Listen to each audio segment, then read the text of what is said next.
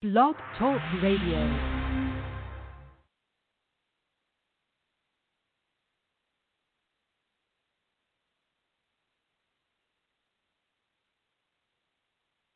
Hi everyone, this is William Hung from American Idol, and you're listening to the WrestleCast Radio. And here's a special song for you. She bangs, oh baby, when she moves, I go crazy cause she lows like a flower, but she stings like a bee. And every girl in history, you bang. This is WrestleCast Radio.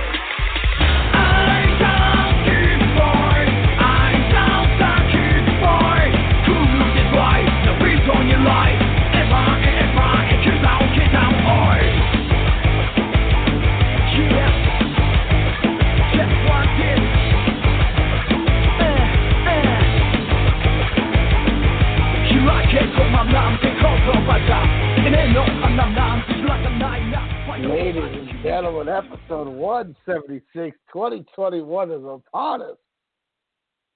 And in just 8.5 short hours, Wrestle Kingdom 15 will be coming to you live. New Japan World, otherwise Fight TV. You can pick it up nights 1 and 2, $29.99. Get it up on Fight if you want. Fight TV. Get us on there. Myself, Alex Mello coming at you. What up in this piece? Should be good now. We're on Fight TV. What?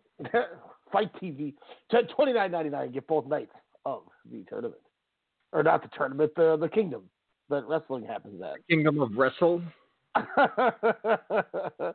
Era edition.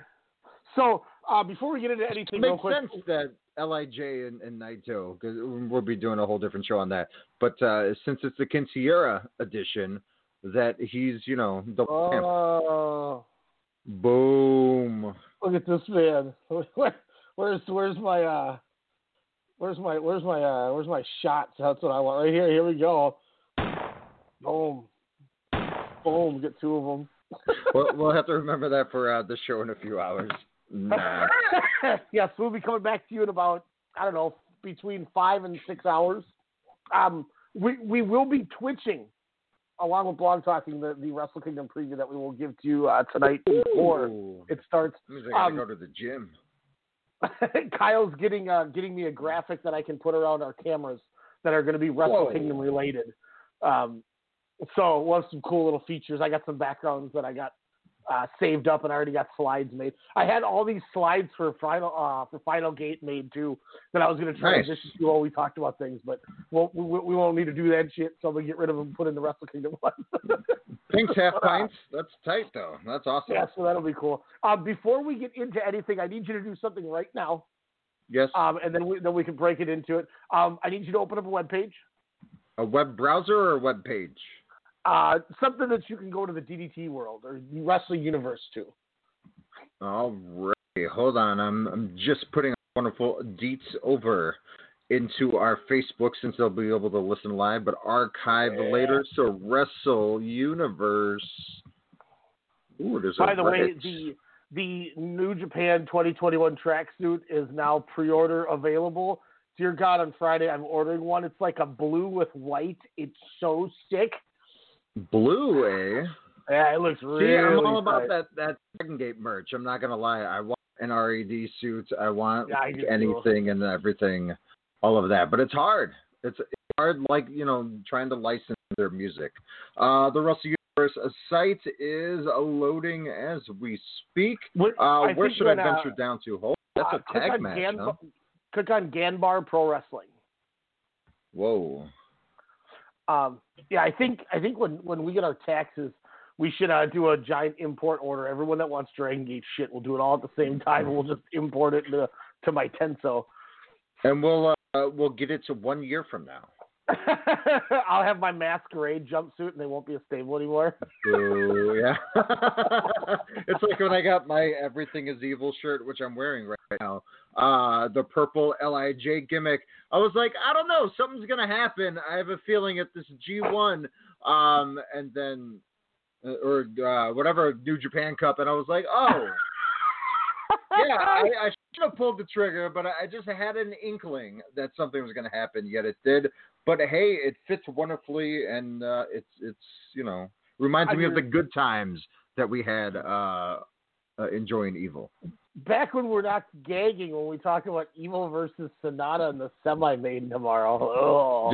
Is that really the semi-main? I mean, if Sonata has enough of that fire and passion we've seen recently, then maybe, but otherwise, yeah, I'm with you. That's a popcorn break. I guess the one advantage to that, that is the yawn, as I was taking a slight nap, and I will be taking another one about 8 o'clock when I get the boy to bed. So I'm ready to go. But yeah, I mean, I guess if I go with low enough expectations, it should at least beat that. But let me know when Ganbar is pulled up on your screen. Well, then I'm trying to do this here. It is pulled up, but it's still loading, just like on my Xbox.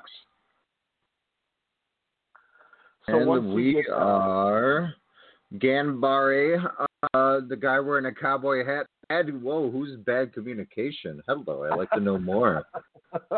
Do you see a thumbnail for the Christmas Day show where there's a guy in green like yes. flame? Okay. It looks like Kenta's like brother, like from Florida with the hair. So now once you click on that, if you go down to the third thumbnail, it's the DDT young boy Kaigo Nakamura getting his ass kicked by two people kicking him. Yes, he's about to get elated, it looks like. All right, so click on that. I'm looking at the two ladies beating up this other lady. So as you can tell, Kaigo is not happy about being punted. You can see Koki Iwasaki there is holding his head. Click play, and I want you to basically click the 10-second 3 times so you're at like 30 seconds. Okay. And then hit play. Ooh, failed to load video. Let me refresh. We're going to make this work because we're going to hear Alex Mello pop like I did about 10 minutes ago. Is he going to warrior up and from such kicks? Honestly, you may not even see him because he's the second entrant, and I just need you to see the first entrant. But I will say the same thing I said as well. I'm going back to watch this after we're done with the show. So, guys, I know this is a weird build-up, but if anyone wants to, you guys can do the same thing we're doing.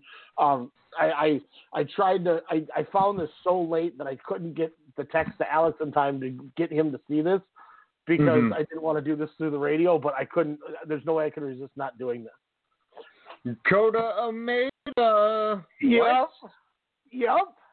Wow. Yep. I was like, wait a second, that can't be. And I rewound it 3 more times. No. Kota Umeda. You're kidding. And the chick even says it. Yeah. Ladies and gentlemen, Kota Umeda making 2 stops in Ganbar this month. Just worked the show. Now, I went back on the cage match. The guy tagged with Koki Iwasaki, he wrestled October 6th in Ganbar at the Korakuen show.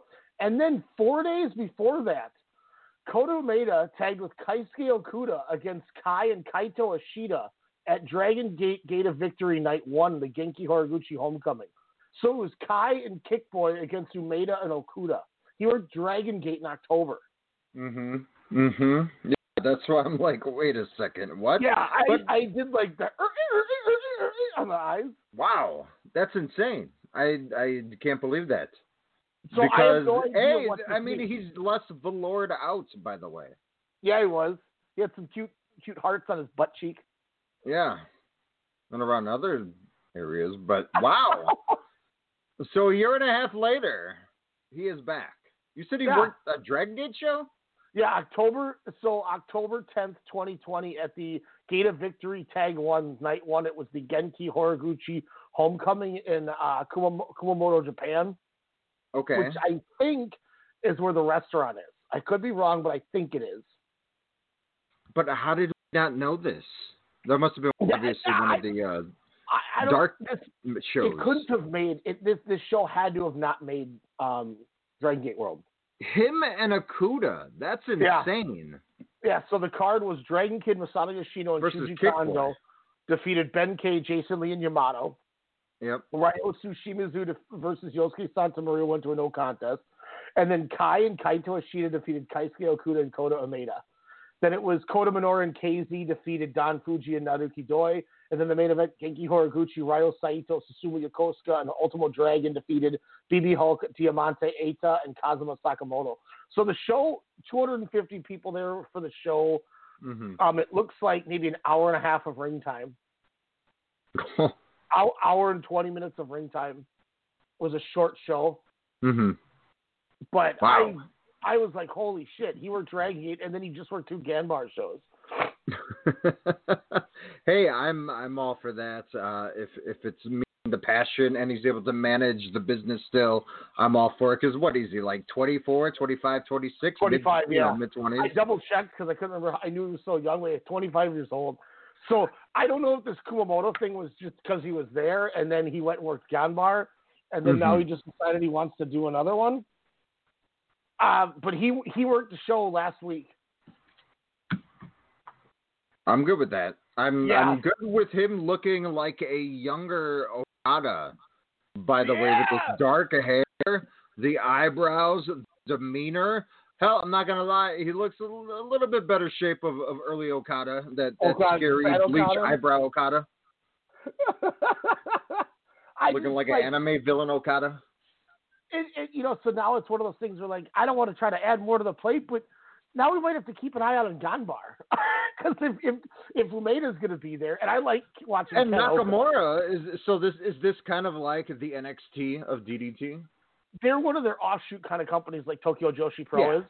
Yeah, but is it kind of where they farm talent, or is it just something, or is that more Basara? I think both, because it's technically called DDT Ganbar Pro Wrestling. Oh, so it's still technically DDT. I'm looking at Asuka was their champion. Asuka lost the title at this show apparently. Kaisuke Ishii and Shigehiro Irie tagged against Akuto Hidaka, who worked that awesome All Japan match with Koji Iwamoto, and then he tagged with Ken Oka. Wow. Iwanari was on the show. So, like, there's some good talent on there. But they Irie was on the show, yeah. Wow. They always seem to do a Ganbar on, like, Wrestle Universe and stuff like that, or Ultimate Dance Party. So, I don't know, man. Maybe he's just feeling it out. And, what if he shows back up? And then with, spoiler alert for anybody, but Yusuke Okada showed up at DDT last night or this morning, which was kind of the thought with Uncle June there, but man, if DDT could add Yusuke Okada and get Kota Umeda back. Oh, my God. Oh, that's awesome. I mean, maybe they're feeling all the heat from the class of 2020 from Dragon Gate there. I mean, having at minimum 2 superstars right off the bat joining their hottest faction. And then, of course, the rocker, as I like to call him, the third young buck with the most stylish hair, not Umeda. Yeah, Umeda? Correct? Yeah, Kota Umeda? The one that's not aligned with... No, not Kota Umeda. The other guy with in Dragon Gate there. Oh, Takedo Kamei. Kamei, yes, thank you.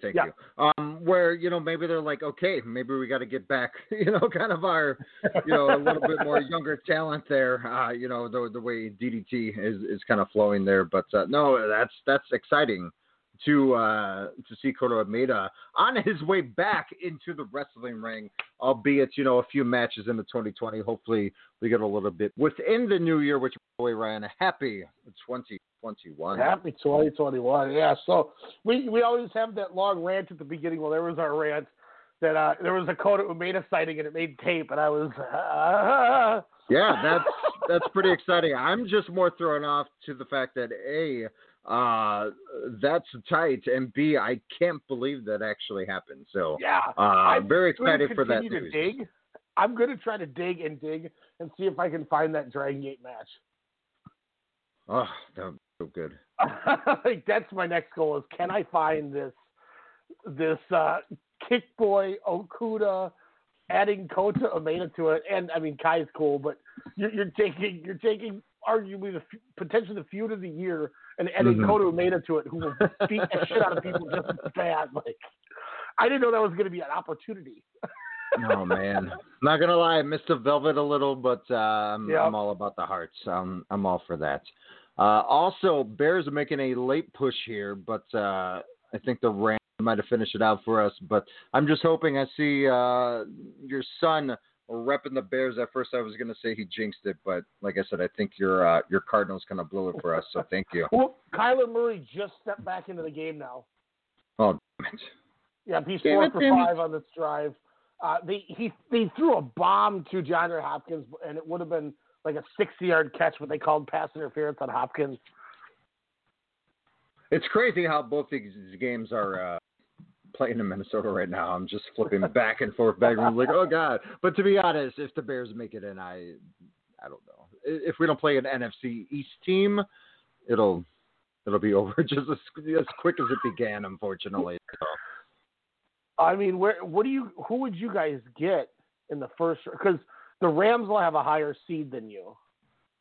Because you guys will get the last spot, right? Yes, we would be number 7. You'd play the Saints or the Seahawks. Maybe Seattle, but it's Seattle, so yeah, not good. Trubisky looked, he didn't look too shabby. It was just, an interception, and then, it's Green Bay. It's Aaron Rodgers. I get. He's playing, really damn good here. So, I mean, lights out, a Super Bowl 2010 caliber, we shall see. But I wouldn't mind seeing him and Mahomes in the Super Bowl. That'd be a big event. Oh, man. Can you imagine a rocket flying around there? God, my fantasy team is just killing me. I went 12-2, and then I had half my team get hurt in the first round bye. And then I lost in the second round, and then now I'm going to lose in the third place game. So my whole season went down the drain with 3. Oh, my God, Kyler Murray is just flying right now. Yeah, you sound like the reason why I didn't do fantasy this year, because all my good players got injured early on last year, and it was just a grab of a season. Well, that's what killed me is I went 12-2. And then the first, the week of the bye, because I had one of the 2 byes, I scored 170 points in the bye, and then going into the to the semifinal, half of my team gets suspended or injured. I was like, no! I was poised to take the chip for the third time. Kyler Murray is just steamrolling past these Rams. We're on the 5 that tight end dude, or whoever the hell caught that ball, he was striving to get that into the end zone there. Oh, because a truck. I don't want to take my eyes off of it. Man, let's get into this here. Obviously, Final Gate and the Final Gate conclusion on the 27th. About time. Are both worth talking about. But would you want to do Brody first?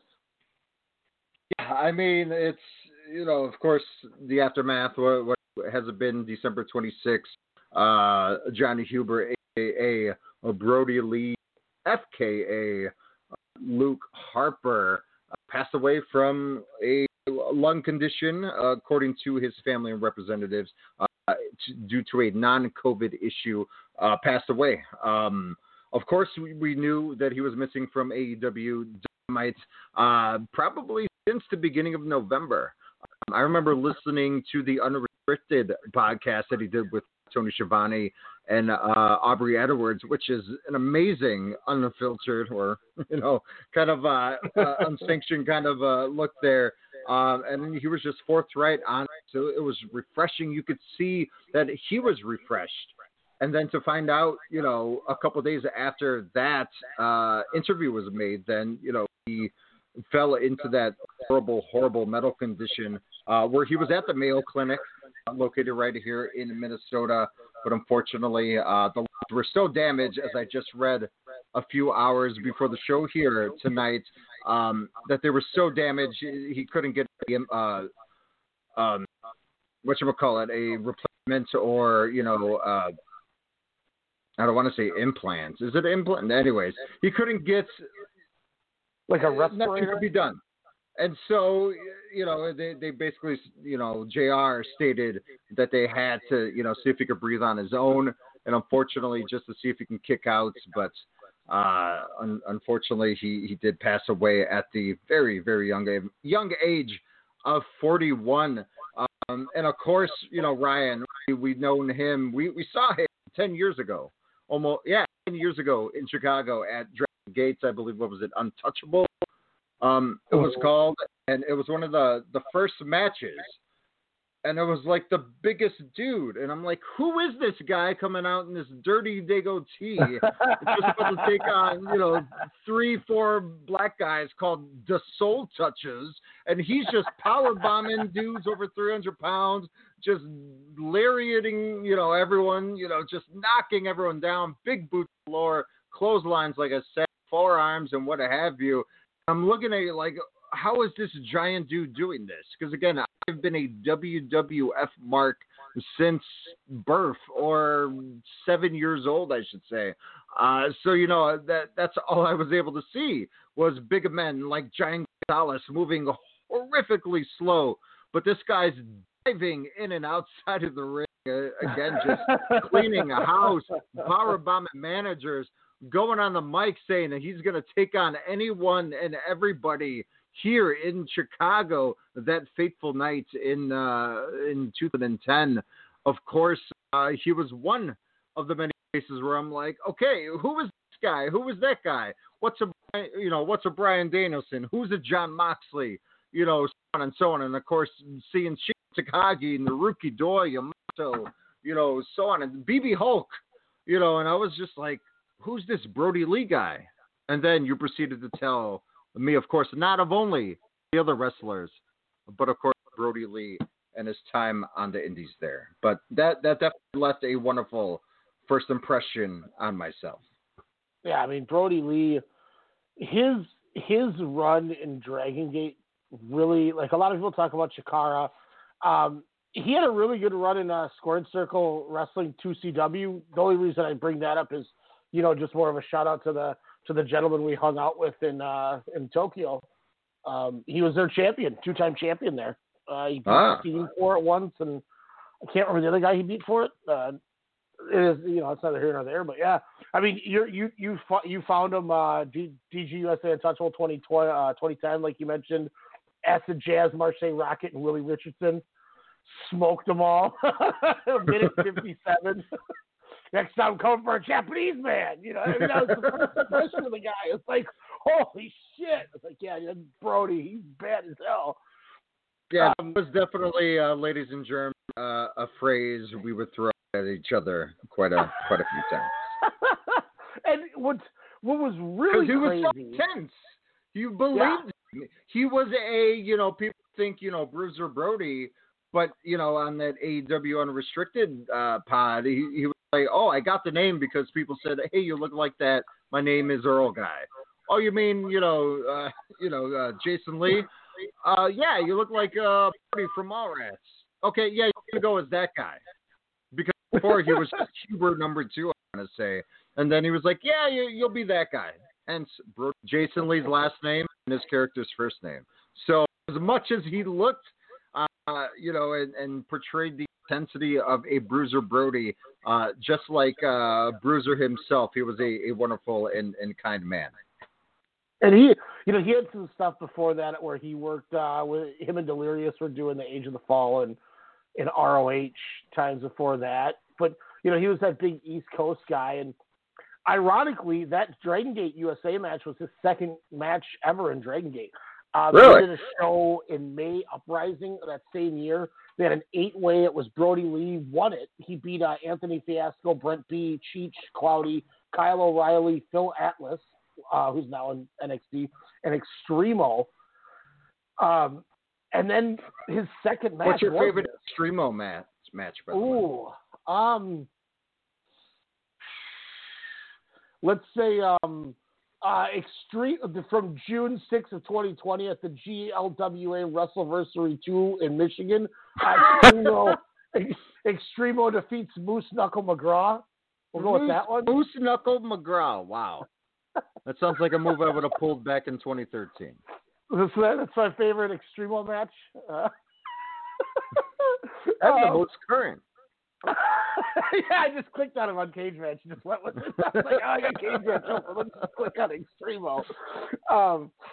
But, that's kind of what got him in the door. And I know Shima took a liking to him really hard. And, he had the connection with Ricochet and stuff. And that's why he flew over for Blood Warriors when he joined Dragon Gate, like the actual Dragon Gate. His only loss in DGUSA was the Pac. So, he only lost one. So they were using him. And then when he was going to go over for the big Blood Warriors debut, his flight got delayed in Rochester. So he showed up as the tour already started, which kind of slowed it down.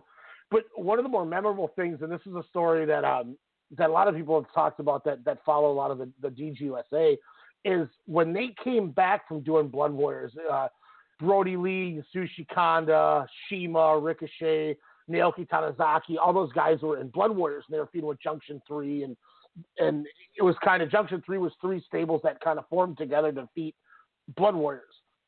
And they decided to bring Blood Warriors over to Dragon Gate USA. And the first show that they did it was in Massachusetts. And so it's a bunch of Mark fans, and they're facing Ronin. And Taylor and Gargano were, initially the heels, but then when Rich Swann at one of the previous shows came out and did the Kentucky Gentleman, the Ronin baby, they started getting turned face. So the thought was, okay, we need some antagonists for him. Let's bring over Blood Warriors. So Shima decides to do Blood Warriors, the heel group against Ronin, to keep elevating Ronin as the baby faces. Well, the crowd is popping so hard for Shima and Brody and Ricochet. And Shima, in very broken English, is cutting a promo, trying to downplay how we're better and, you should be booing, and trying to get the heat. And it would have worked anywhere else for him, but the crowd really didn't. They're like, oh, yeah, it's Shima, whatever you say, man. And, Ricochet's not a good promo, so he didn't do much work. And this is now Brody Lee's first time back there since turning, and everyone kind of knows him as just this wrecking ball. And he grabs the mic, just rips it out of Shima's hand. And this is one of the first times that you really got to see that Brody Lee was more than just a great wrestler. This was his first real eye-opening, holy shit, this guy gets it. And this is why I think when the Luke Harper thing happened, I popped so hard, because I was like, oh my God, I'm going to be able to see him every week now. Yeah. He snatches the mic from Shima, and everyone's confused. And he's like, all of you people need to shut the hell up. Shima is the king. You need to get on your knees and bow down and kiss his feet. He is the king. You people are nothing but trash compared to... And they started booing him. and that's when you're like, oh my God. He knew the situation wasn't working. He knew the gimmick wouldn't get booed because they loved Shima. Mm-hmm. So I'm just going to take over. And that was the first, all right, this dude's got it. This dude gets it, man. Hey, first rule, boo the gaijin. So, yeah, you're right. He totally got it. Well, but that's the thing, is they're in Massachusetts, so the crowd's just... Oh, yeah, true, yeah. Then he goes on as a great run in Chikara, and, I wonder if I can find the exact first date for him in, let's see, NXT. I'm trying to go back here. I forgot in that, you looked that up. I forgot in that Chicago street fight match at the Congress that night. Not only did we see Moxley, but he fought the guy, or wrestled the guy who pretty much called out Daredevil Derek Fury while we're sitting in the tent the day after All In Chicago. 8 years later, around the same area, but Jimmy Jacobs, of course, being that guy. So November on the Colt Cabana podcast. God, that was so funny. It's like when people are sitting on their phone when you're trying to talk to them, and everyone looks at Demetrius. I was like, God damn it, we're sitting next to him. I wish Cabana would have been like, hey, I wrestled you, jerk. That was November 11th, that the promo night. And he, 6 months later, almost on the day, is in FCW. So, like, that tells me that somebody saw that and went, okay, well, this big guy can talk. Now, it also helps, too. Was it Cena Sr., do you think, since you said it was in Massachusetts? I mean, maybe. I mean, that's not a bad take. And that makes sense, too. So he won the Brody won, God, I wish I could remember his name. I think it's John. I wonder if I click on this, it'll tell me the name. I feel like an asshole because I don't remember the guy's name. Squared Circle Wrestling. Josh. I was close. Josh, not John. But Brody won it for the second time and then lost it and then vacated it because he obviously was on his way to greener pastures. But so his debut, it's Adam Mercer and C.J. Parker defeated Benicio Salazar and Luke Harper. The second night there, Dean Ambrose defeats Luke Harper. I wouldn't be surprised if Ambrose got him over there. And that was like the ticket as they showed him that tape. They're like, you got to see the tape of this guy. And they're like, holy shit. And then this dude only had 5 matches in FCW, and then he was already up in NXT, where he did 2 house shows on NXT, and then he was already on NXT like live TV. So I remember reading about the Wyatt family on the dirts for it seemed like at least a year. Never saw any footage, maybe a still photo because it was like, oh, this Florida cult leader. And, like, I never saw any of the footage or anything. Of course, I realized Luke Harper with the beard and whatnot, that was the guy we saw at Dragon Gate USA. But did you see any of that footage early on with the Wyatt family? I did not, no. Because it wasn't that mainstream yet. It was just as it was garnering steam, correct, during the Wyatts and the Shield during that time? Dude, this is crazy. Like looking at this. So he debuts on TV and beats Jason Jordan in 2.5 minutes. Wow. And then he beats Hot Briley Pierce, a.k.a. the other Nemeth, the other Ziggler. and then they debut, Rowan and Harper debut and defeat Percy Watson and Yoshitatsu. Well, I mean, that's an obvious right there. Yoshitatsu. How does that guy have more merch than us? Luke Harper defeats Mike Dalton, a.k.a. Tyler Breeze. Yeah, this is like a one of his good. Yeah, it's pretty wild. Like look at that the path 8 years ago, 7 years ago now. 2021, so maybe even 9 years ago. Kind of just all of that where so much prevalent talent during that stream just coming up together, even though they were already coming up together, years before that, just various on the road and how they all kind of came up on the quote unquote, big leagues there with the NXT and to WWE. It's wild. Mm-hmm. Yeah, it's interesting, man. And I mean, obviously, we don't really need to talk about his WWE career because they showed flashes of doing something obviously correct with him, and then they'd always end up screwing it up somehow. So do you remember who beat the Wyatt family in the tournament TV or the tag tournament finals? Who did they? Well, no idea. The British Ambition. Who's the British Ambition? It's not Adrian Regal. Neville and Oliver Gray. Who's Oliver Gray? Joel Redmond. Is that Sami Callihan? Joel Redmond. Really? Yeah, from our Champion Carnival days. Yeah. Wow, very interesting. Yeah, I didn't realize you were British.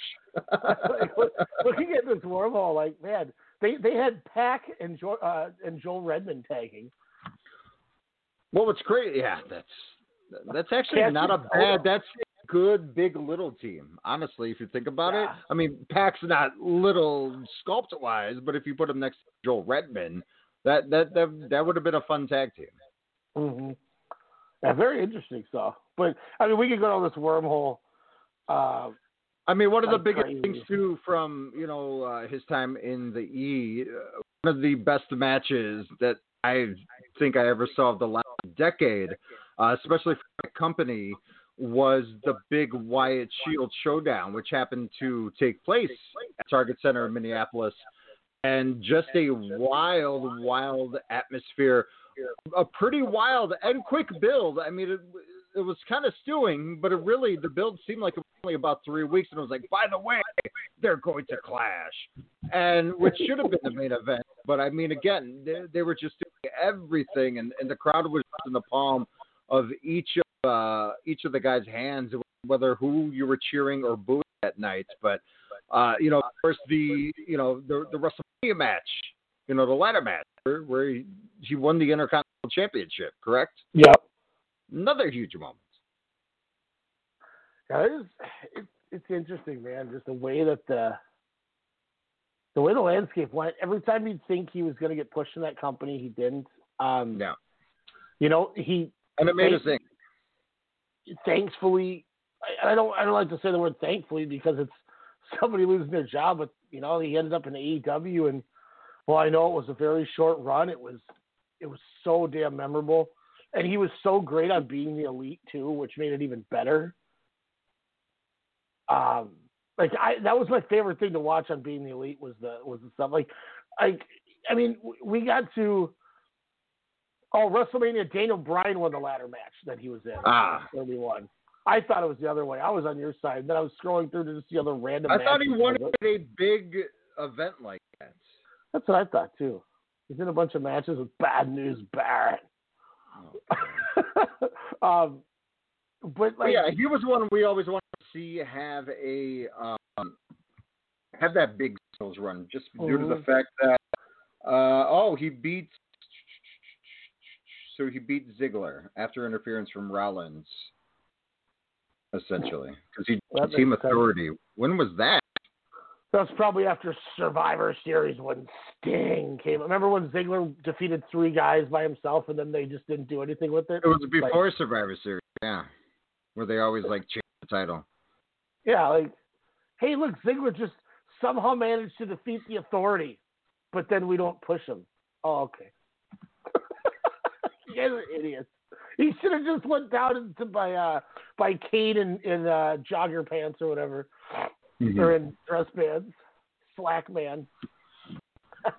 No, but the positive is he ended up getting his awesome dog collar match with Cody that we'll always be able to say that we met. At least we got that, which was great. The match at Double or Nothing with Moxley for the championship. Yeah. He was already headlining a pay-per-view outside of that WWE window there, and it delivered. It was a damn good, brutal match that ended in a ref's decision. So, I remember early on I would say, why you're going to have this new character who's just coming out, who's dominating, lose to your champion? Well, they found a way out of that. Kind of like, with Kingston there, as well, where, they figured a way out. Yes, it was, I'm not going to say WCW, but, it was, that way where it left you intrigued, to tune into, the following Dynamite there. So he definitely left an imprint. What made me appreciate him, like you said, were those being elites, because just like, Silver, Return sounds like, where have you been, hiding this personality? We knew about Brody Lee's personality, but to see it more on uncensored level was awesome to see. And you knew that he was having a lot of fun. They all were having a lot of fun. He opened up a lot of doors for everyone within that group, from your Anna Jays, to your Silvers. And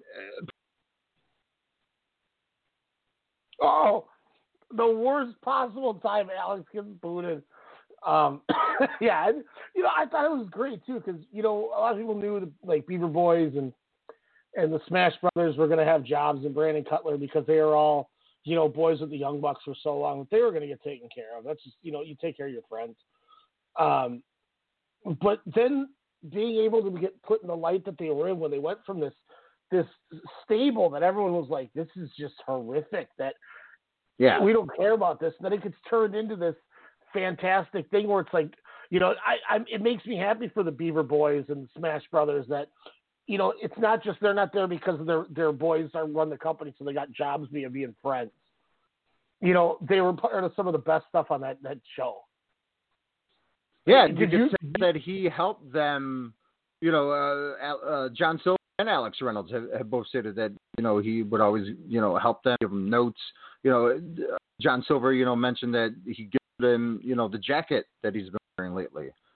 Came from Brody there. So I mean, he had a lot of input, not only into steering the group into a different direction than, like you were saying, it was just a laughable thing. We're like, okay, we're not going to take them seriously. He's commanded to be taken seriously, even though we're laughing at all the silly shit that we see on BTE. But it worked. He cared. He cared to make that this faction, this group, would be something of an interest for your casual wrestling fans. I heard of the Super Smash Brothers, but you guys would always talk about PWG and all that stuff. And when they came about, I'm like, who are they? I was like, I did the presentation, and everyone was like, the presentation's stupid. I'm like, okay, we'll give it time. When they're in ring work, I'm like, okay, sure, standard tag team wrestling, but they just seemed lost in the shuffle with everything else that was going on, especially within the tag division at that time. It wasn't again until Brody Lee, comes out, at that MT Arena show for AEW, which again, he was supposed to come out to, a sold out Rochester, New York hometown, type of love there, but of course COVID had to happen. But yeah, just something that he just made better.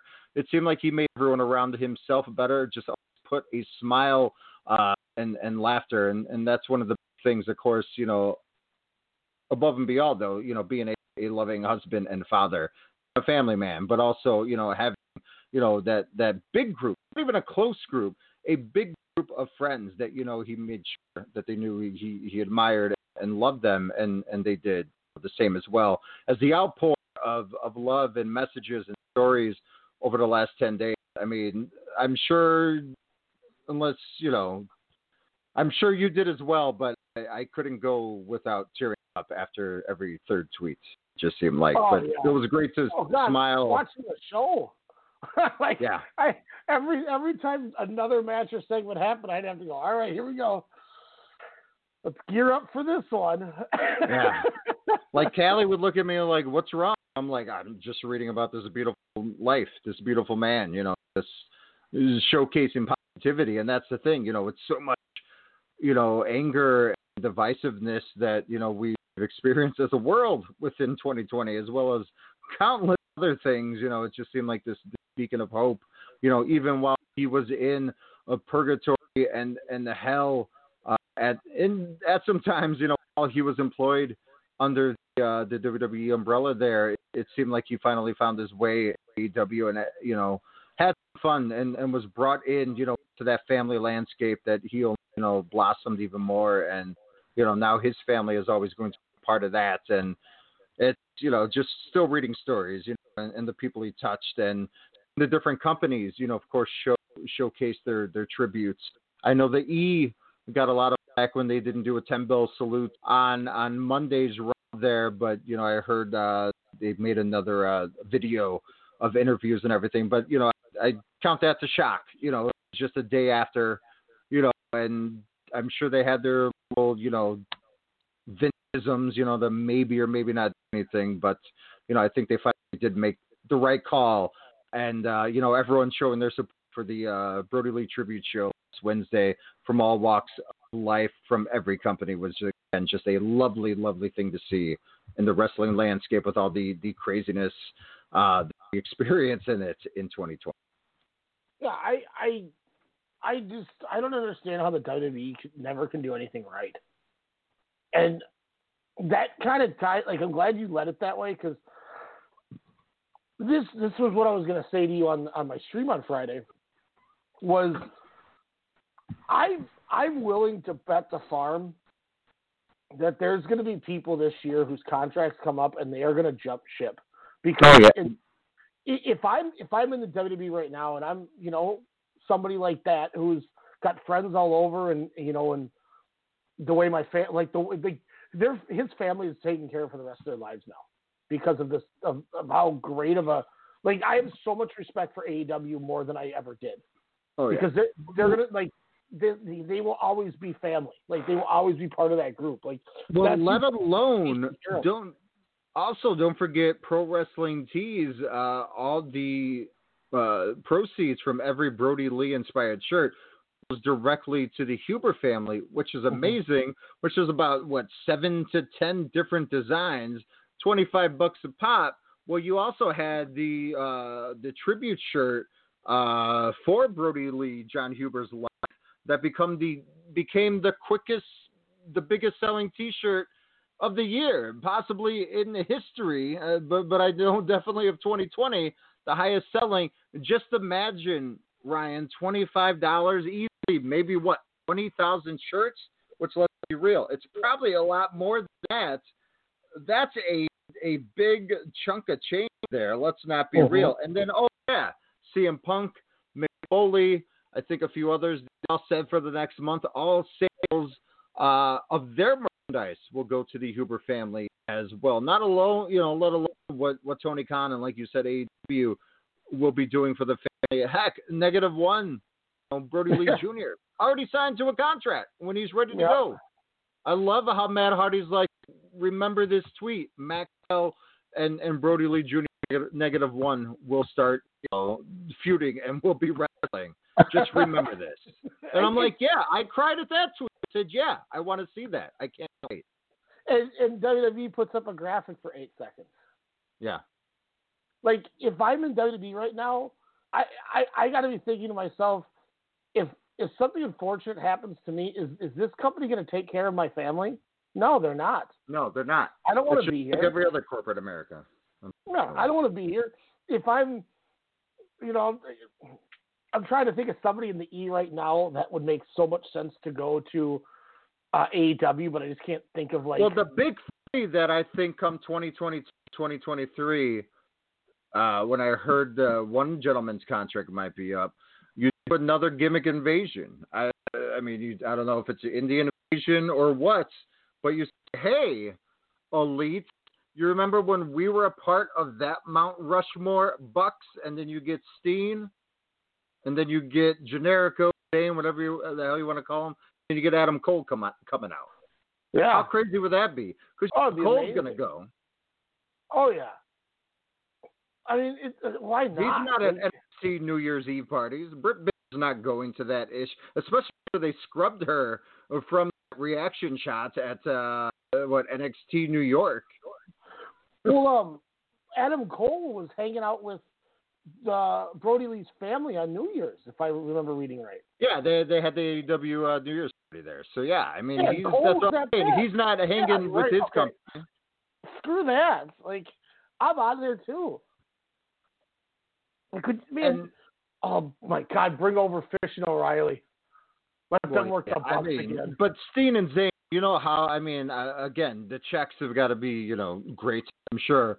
But again, creatively, you could see that they're just so worn out because everything they try to do to enhance the product, to make their stories better, they just get bogged down or thrown away. And those two and/or three, obviously Cole's a lot, but those two alone, with the history that they have there and the refreshness that they can do, my God, the sky's the limit for a third chapter into those, two guys' career.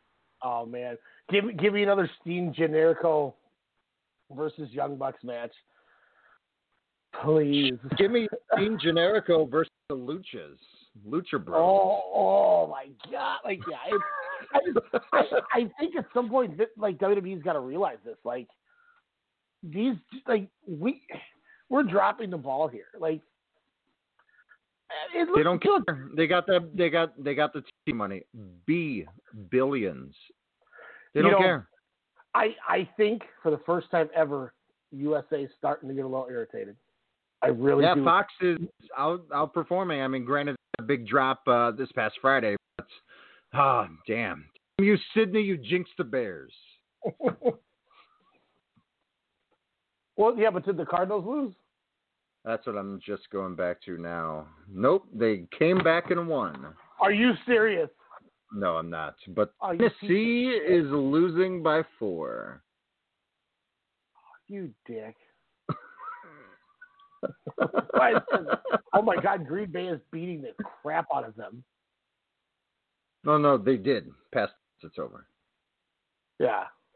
Oh, yeah. The Cardinals didn't come back. Well, you got me all excited. I was like, I'm gonna have a reason to watch the playoffs this year. No. Yeah. So, do you fire all the Viking coaches? Oh yeah, the Rams won. 18-7. Oh, then the stupid Vikings going, why didn't you lose?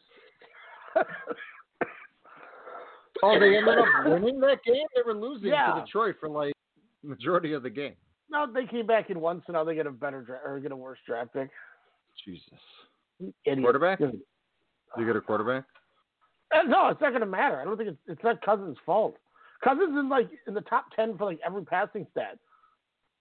The problem is interceptions. I looked at I'm sitting there looking at his draw time. There was about 7 or 8 straight plays where he had under 2 seconds to throw the ball. Jesus. How do you no quarterback unless you're Mike Vick? You know, he's not Kyler Murray. He's not going to be able to escape. He's not Lamar Jackson. So why don't you throw money at a solid tackle to a because they don't have any center? money. How do you not have money? What did the Wilfs lose their money on? Because there's a salary cap. Jesus. Because of Kirk Cousins signing him to that extension. That's part of it, yeah. And all the good tackles don't leave. And they've drafted tackles, and they all suck. Because you can't just keep drafting linemen because you're just starting all over again. Whoa, Tannehill.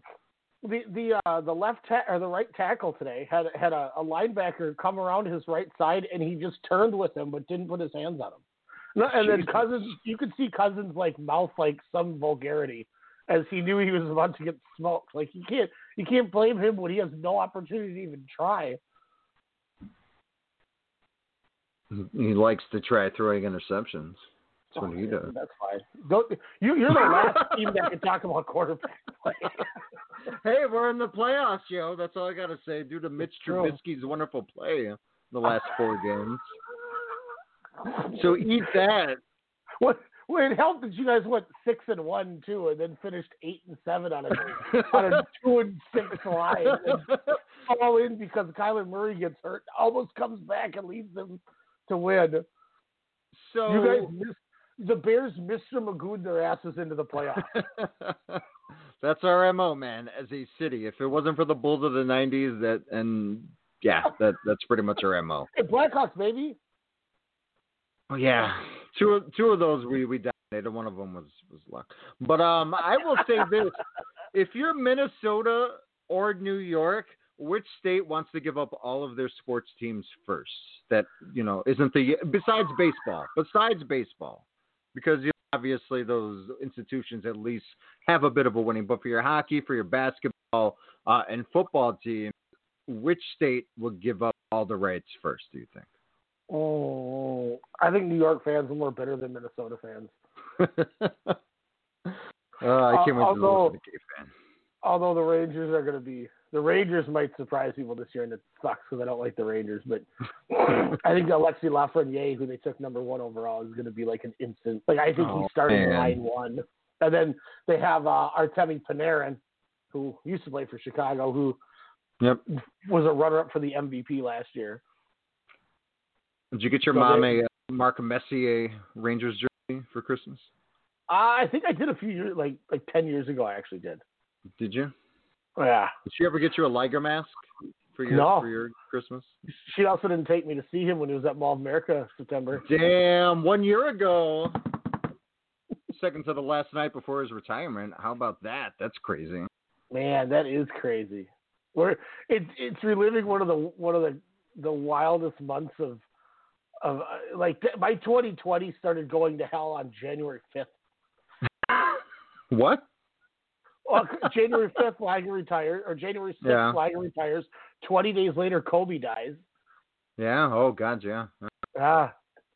People, we hadn't even had the thing infect the world yet. And I was all like, fuck this year. Mm-hmm. But I was just at Parasite won Best Picture. They do something no one else did. Yeah. It's like go long walk.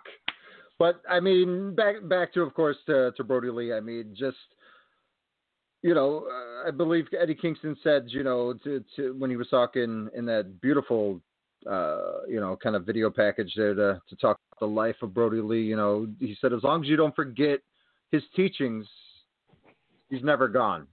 Mm-hmm. I think that's right. You know, as long as and we will. I mean, the Wyatt family is, you know, of the 2010s, is one of the most not divisive, because, you know, people hated the way they were booked. As a core, their talent was, you know, there was nothing against their talent. It was just what creative had for them. It was always like, here's the fall, here's the Wyatt push.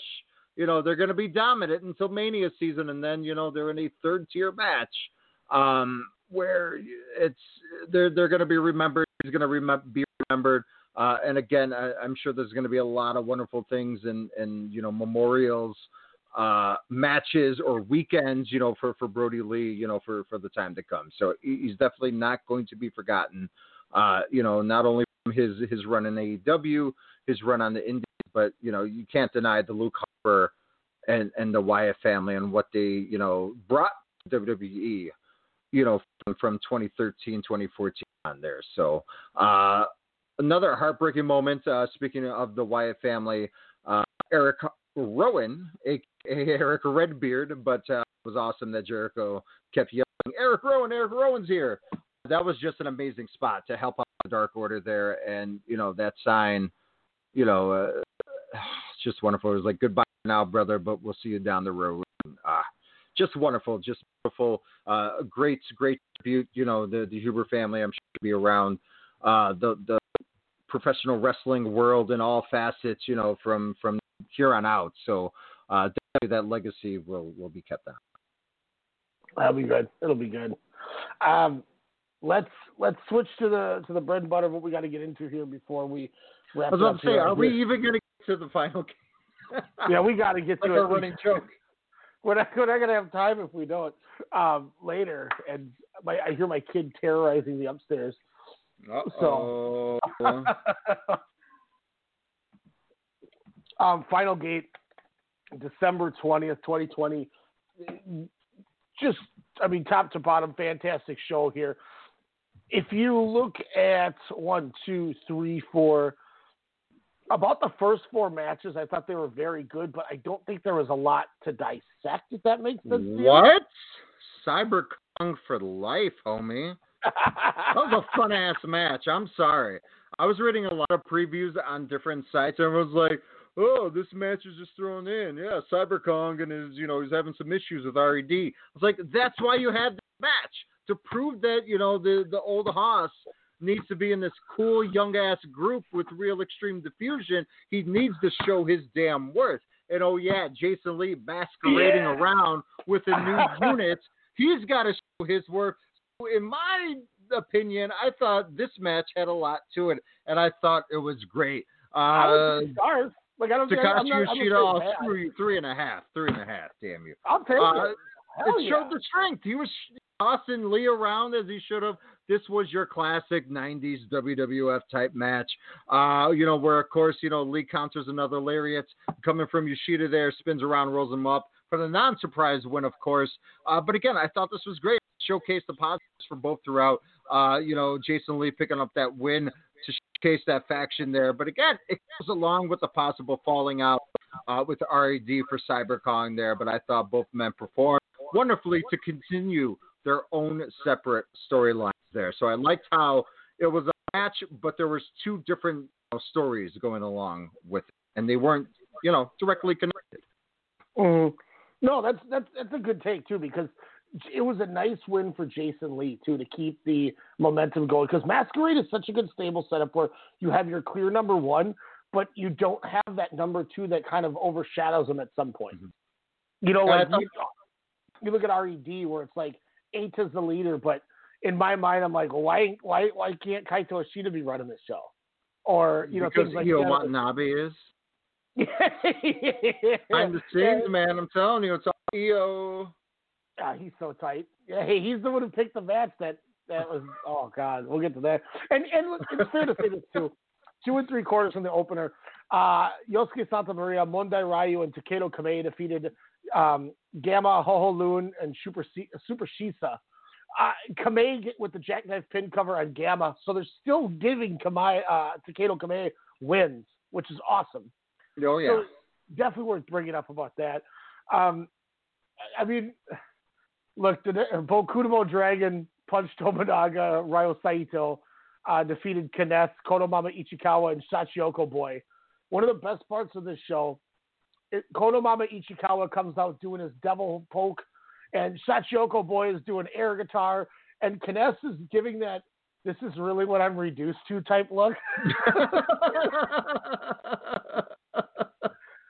He's just kind of like, And then Bokudomo Dragon. I mean, Big R is Shibuzu is got this to like a T now with the way he gets in the ring with the knee first, and he unhooks the cape, and he raises his arms, and then end of the match sets up Shachiyoko Boy for the Lamaha Straw and just draws it out. And then he rolls through and pins him in the win. And then he's just like, thank you. What's great, what's awesome about Big R is maybe this was a great thing that he got kicked out of RED, just so he could showcase the many layers that he can have, and this Boku persona that he's had. I mean, Boku Sumo Dragon, like you said, amazing. The other things that he was doing, just stripping down his character, literally starting from scratch to, portray an icon is just great. And also, Ryan, I don't know if you noticed this, but was this match, because during this event, Jim Ross came out with those comments about,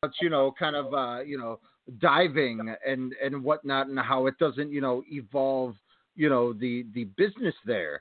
And, essentially, Bokutima Dragon swerving the audience by faking the dive. Ichikawa does dive out to the bunch of, gaggling idiots, waiting, and then they all move. So it was just like a lot of it I thought was in reference to what Jim Ross was talking about the AEW locker room. What do you think there? I think some of it maybe could be a shot. Konomama Ichikawa never hits his dives. Like, you remember the Battle Royal a couple weeks before that? Yeah.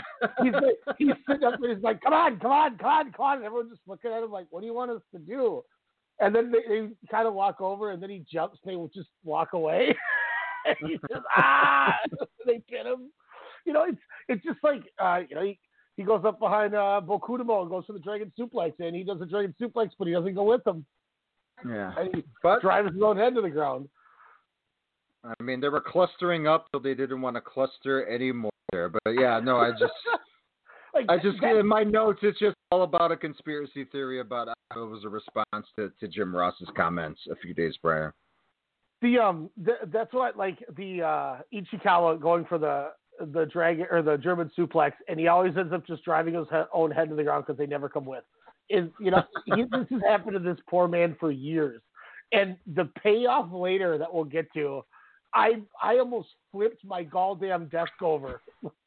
That's just this callback that happens when we get to the later on. Then we had Kota Minoura, Dragon Dia, La Seiya defeated the team of Diamante, Kazuma Sakamoto, Dia Inferno, Ultimo Dragon, Yasushi Kanda and Shuji Kondo, and then Yamato KZ and UT. Giant tag team cluster bleep, if you will. I obviously was thoroughly excited the minute that we got to have Dia Inferno in the ring with Dragon Dia. And there we go.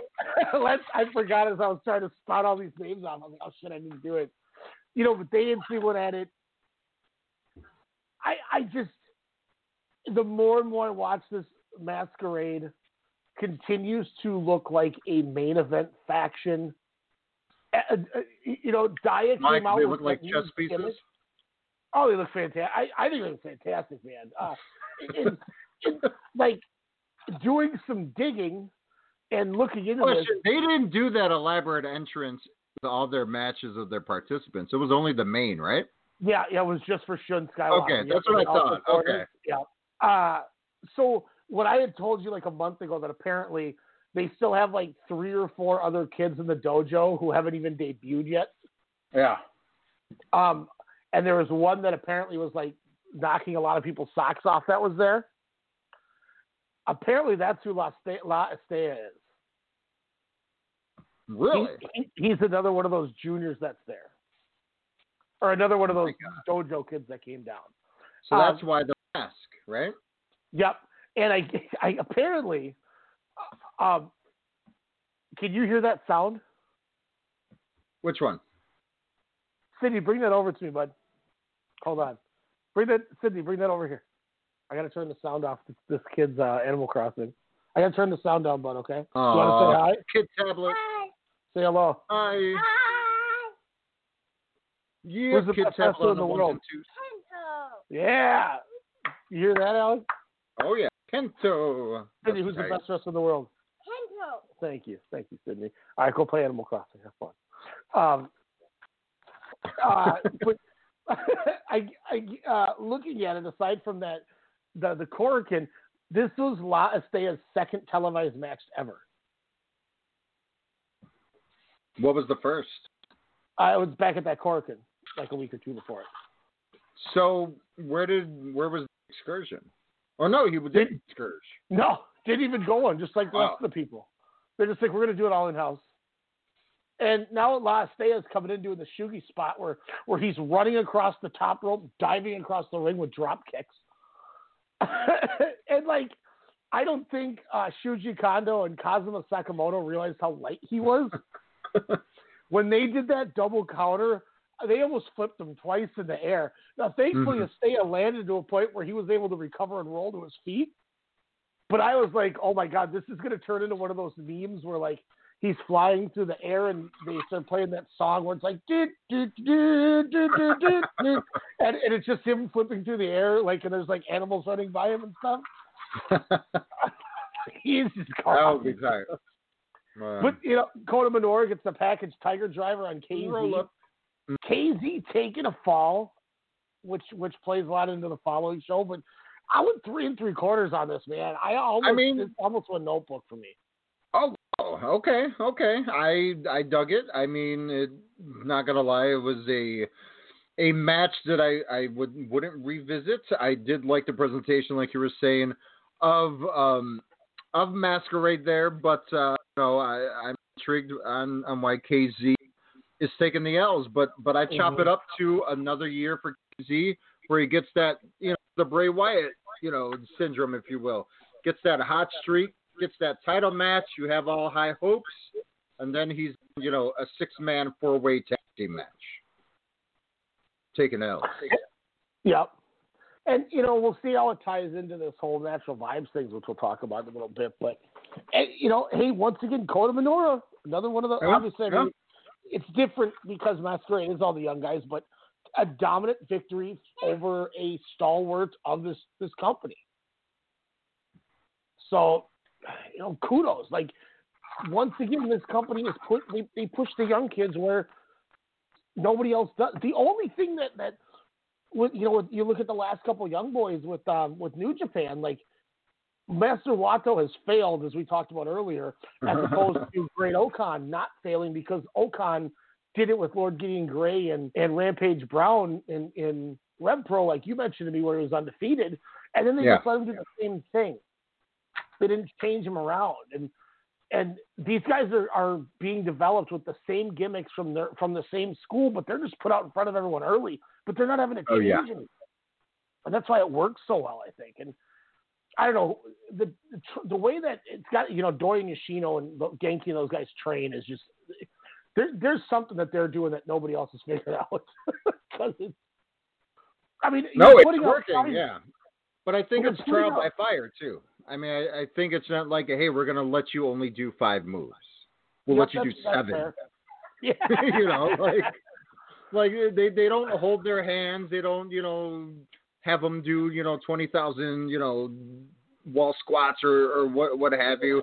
They probably show you the. What's that? They're not going to hip toss school.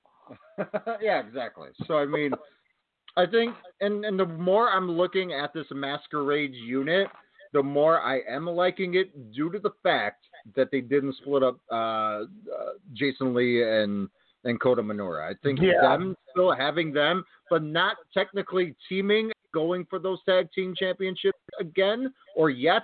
I think down the line it's something that could be proven great. Say, hey, we want our championships back.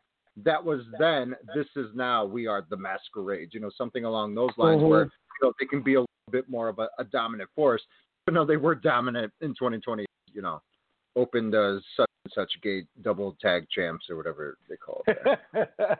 Yeah, they were open twin gate champs for a while. And then the only reason they lost them when four defenses? Set out that show. Yeah, Yamato took over, and then they lost the titles. But it all made sense with the way that they kind of finished the year out. But yeah, I don't know. Yeah. It just when I've seen this guy in his second match running across the top rope, drop kicking people in the corner, like man, this is not like the others. Oh man! Look at. I mean, when we get to the seventh match, all the falls. Yeah. Boom, from a 19 and 20-year-old. Your main event is guys who are 4-year pros. That's it. Yeah, you're right. 2016. Yeah, Fuka Nakamura, Ben K coming in as. This is why I can't stop clamoring over Dragon Gate, man. It just they get it and everything. They don't do it. They don't do anything wrong, and if they do anything remotely that doesn't work, they're not afraid to fix it. Oh, let's just let it run its course. Like they adapt to everything that happens. Mm-hmm. Big match Kagetora, as per normal, showing up here. Kaisuke Okuda defeats Kagetora with a choke after kicking out of a disgusting Guru Magakari, which was my 2016 wrestling move of the year.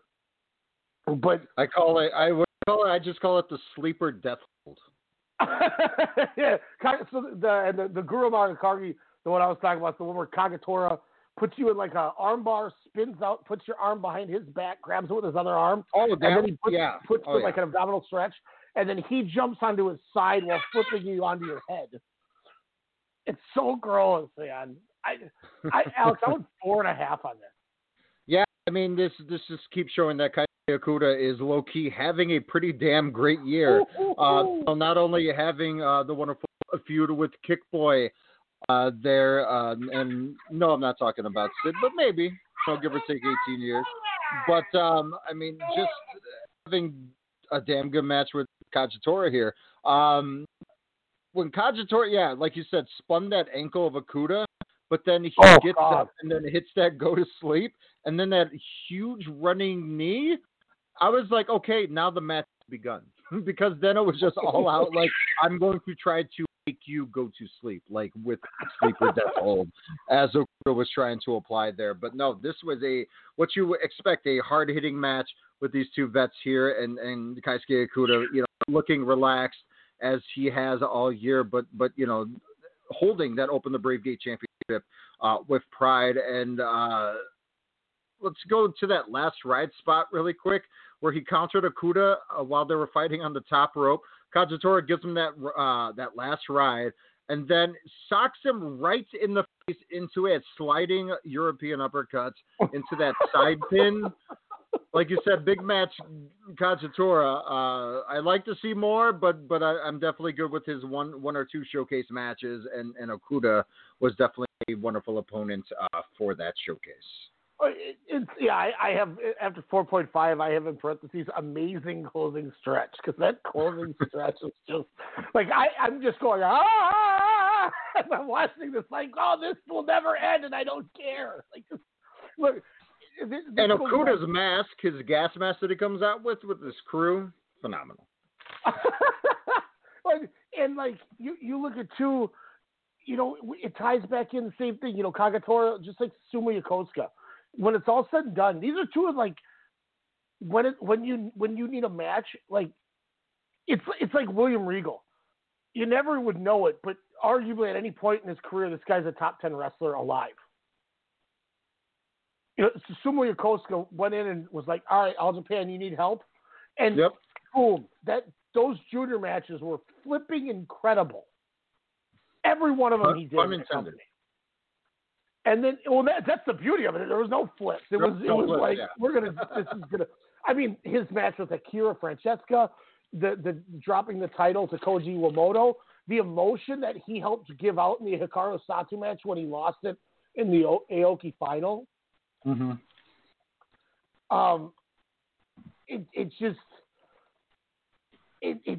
It's mind blowing with how well it works with Susumu, and then you go right back into it. And Kagetora is the same way. He's like, all right, look, we need to get this guy over. All right, I got you. Okay, well, I just put out one of the top 20 matches of the year just out of nowhere. Like, hey, no big deal. Big match. No, it's hard. I mean, with him, I'm going to go back to Okuda here really quick. With his stance, is he in your, like you were saying, you know, top 20 matches or what have you? Is Okuda, could he possibly be in your top 20 for Wrestlers of the Year? So by the end of this show, I started stopping and thinking to myself, I'm like, man, I know I can't feasibly do it, but if it was just about pure wrestling, like if we treated our awards like the Observer Awards, where you have your MVP of the year, which is, you know, matches, drawing power, you know, how big his wins were, things like that. And then they also do the Flair Thez Award for the best overall professional wrestler, like in ring. You could argue Okuda and Ishida are both in that. Oh, for sure. But like, I can't put Ishida over Nakajima as an example, who might be at the bottom of my top 10 because of, you know, he was Wrestle One champion for 6 months. People seem to forget that Access might still be the tag team of the year with how lackluster this tag year was. That they were still champs for 7 months. You know, his run with the GHC North title or national title, his feud with Shia, like he doesn't have that drawing power clout. But if you go bell to bell, I mean, there's not a lot of, like, Keisuke Okuda had a like low key 2018 Tomohiro Ishii type year for me. Like, where every time he got in the ring, you knew it was good. Like, I love it. Like, this is going to be 4 stars. Like, that's why when I got you on here, I went, dude, October 2nd, it was Okuda and Kota Umeda against Kai and Kaito Ishida. Like, I have to see that. Like, there's no way it can't be 4 or higher. No. And God, I love that. I love that comparison of Ishii. I think that is like, freaking perfect. Ishii's never gonna win like the MVP. He doesn't win enough or get enough things. Even though he deserves the hell out of it. Exactly. And that's the one thing by having that Flair Thez Award that I was almost like, I've been debating about for a while now. And this year, this year was the hardest year to try to make a top 10. And especially since, you know, until we actually talk it out, because you really can't factor business into it, because 9 months of the year, business didn't matter. You know, you look at Japan, you're never going to know if Ben K was a failure or not, because he didn't have an opportunity to sell a ton of tickets. Or, not Ben K, Eita, excuse me. Because they would just max out because they're going to sell 1,000 tickets. They're going to sell it anyway. They're the second biggest promotion in Japan. So you never really get to see the drawing power behind any of these guys in Japan. So it factors a lot of it out. And that's why I'm just like, God, Keisuke Okuda is such a... But then it's like it ties me back to, so did Kaito Ishida. Yeah. And then I'm looking at cagematch.net with Keisuke Okuda. I mean, I knew him, of course, through DG, you know, because I always used to dub him. I was learning wrestling. Oh, that's the Yakuza guy. That looks like he's a Yakuza MMA street fighter, bare knuckle brawler, like that's a guy I don't want to mess with. That's how I was writing my notes, Yakuza guy, until I realized, okay, Okuda, black guy's going to murder you. Part of Mokuzuki and whatnot. And then, he jumps to Dragon Gate, it looks like, in May of 2019. So for a little over a year and a half, that guy has been not only in countless tag matches, but also, teaming with, Mokuzuki's and your Shun Skywalkers and whatnot, where he's just, all over the place in tag matches. And then he's hitting singles around the end of 2019, heading into 2020. And then it's just like banger after banger. And you're like, oh my God, this guy. And by the way, guy looks like he's around Ishii's age. No, he's not even 30 yet. So the sky is the limit for Okuda, because I usually thought that this guy's like 36. No, 29 years old. Insane. Yeah. And that's why, part of me was so happy that Okuda beat Ishida, was because now hopefully that means Ishida's going to get a run to the top. Yeah. But this company, and that's why they're so great, is they project people into these roles. Mm-hmm. On your web browser, type in go to twitter.com and then put the / and in capital letters put in GACKT. I remember Gak. Okay, who's this guy? You see how that dude's got like 1 million followers almost on his Instagram, has 1.2 million followers. Yeah. Would you call Keisuke Okuda a Yakuza who's like got high ranking and everything? This is the guy apparently that was wearing the gas mask like him. Really? Was this guy? Yeah. Who's like what some giant YouTube personality? Like giant singer in Japan. 20th anniversary tour. Really? When people are like, man, I bet he's some Yakuza mobster who knows a lot of people. Well, yeah, apparently he does, because this guy was part of his Gracie train. But apparently that's why he wore that mask. Okay. I mean, it just looked tight as hell. Yeah, that's for sure. Like, that's insane. Like, if Dragon Gate piggybacked off of that, Okuda's probably like, no, he's just coming with me. All right, man, that's cool. You put the mask on him and you do you. But it's just like this guy's just hanging around with Keisuke Okuda backstage. Like, no big deal. I wonder if the original plan was for Ishida to keep the title, and then Okuda just walks in, he does a Lesnar. He's like, no, that doesn't fit with me. I'm taking that strap. Everybody turns and looks at Kazuma Sakamoto, and Sakamoto's like, that's cool. Well, if he's not going to help us, you can go ahead. It doesn't work for me, brother. If I was ever going to get into a fight, I would go look at Kazuma Sakamoto and be like, hey, can you help me? Because that man looks like when he wears that mask and that umbrella, I'm like, that dude looks like he would hang somebody from their insides. He's a scary ass human being. But yeah, I mean, I love this match. The Brave Gate has been arguably the best title in wrestling all of year. Ooh. God, this company, and then what about the IWGP Intercontinental? Remember that used to be a great championship. What happened, bud? She took your spot. Well, it's because you're in her house. It's not your house. He goes to these people's houses, and then he starts digging holes in their yard. Whoa. Doof invited Sydney to his island in Animal Crossing, and Sydney just goes into this open land area and just starts digging holes everywhere. And I see Doof run into the screen trying to cover these holes up. Dang, was he adventurous? Doof goes, what are you doing? I showed him Sydney. He's like, oh shit, Sydney's tearing my island up. I'm like, yeah, it wasn't me, man. No, not my island. Man, Sydney's digging holes and taking animal souls. Remember when you were digging holes in that island? Yeah.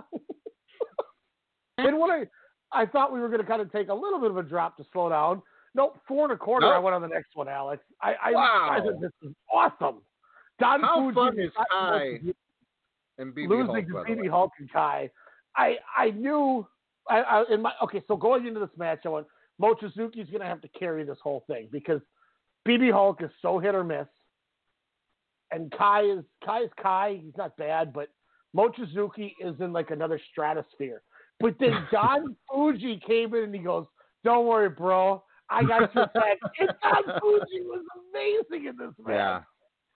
Everyone, I thought, was phenomenal. Everyone came to play because, I'm sure they know, they hear people, all over the world talk, hey, it's not the elevation, they're not elevating the title. They're not doing this. They're not doing that. Who are these, Don Fujis and, Masaki Mochizuki is definitely talk about a murderer inside the ring. He definitely will leave it all in there and outside of it. But no, all four of these guys.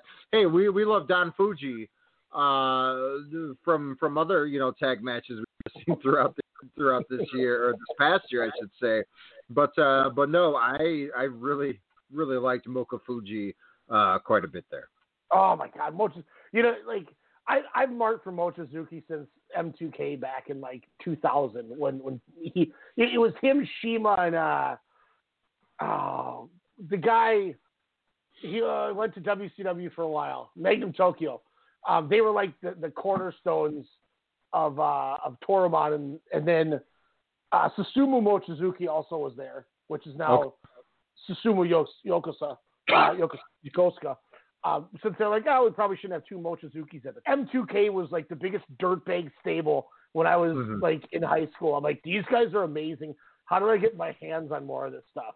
And then, 21 years later, he's 50 years old, and he's still, I still to this day, I just want to see him versus Minoru Suzuki. Make it happen.